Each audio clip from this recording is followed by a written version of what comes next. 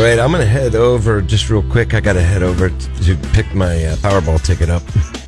We have stuff to do, but you have to go do that? Yeah. Well, yeah, it's at can't you get it for other... when we leave here? No, it's like $650 million. Okay, then you have to get me one. $650 million. And so what's our deal? All right, if I buy one for me and one for you, then if one of us wins, we split it. That's a good deal. I like that deal. And then they seem big enough to split. I'd say. And then while you're there, you might as well get a Mega Millions because that drawing is tomorrow.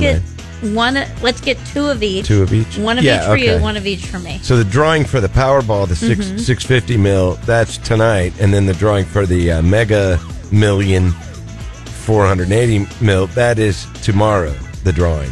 Okay. I can't keep all the drawings. So you get two and I'll get two, and we'll split it if either one of us wins. Right. But when you say two, I'm getting one Power, one Mega. Right, me too. Okay. Okay. And then, so deal? Deal. Do we need a witness?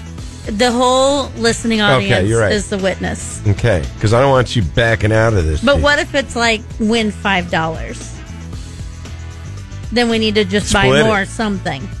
We need to buy more. I want my $250. Fine.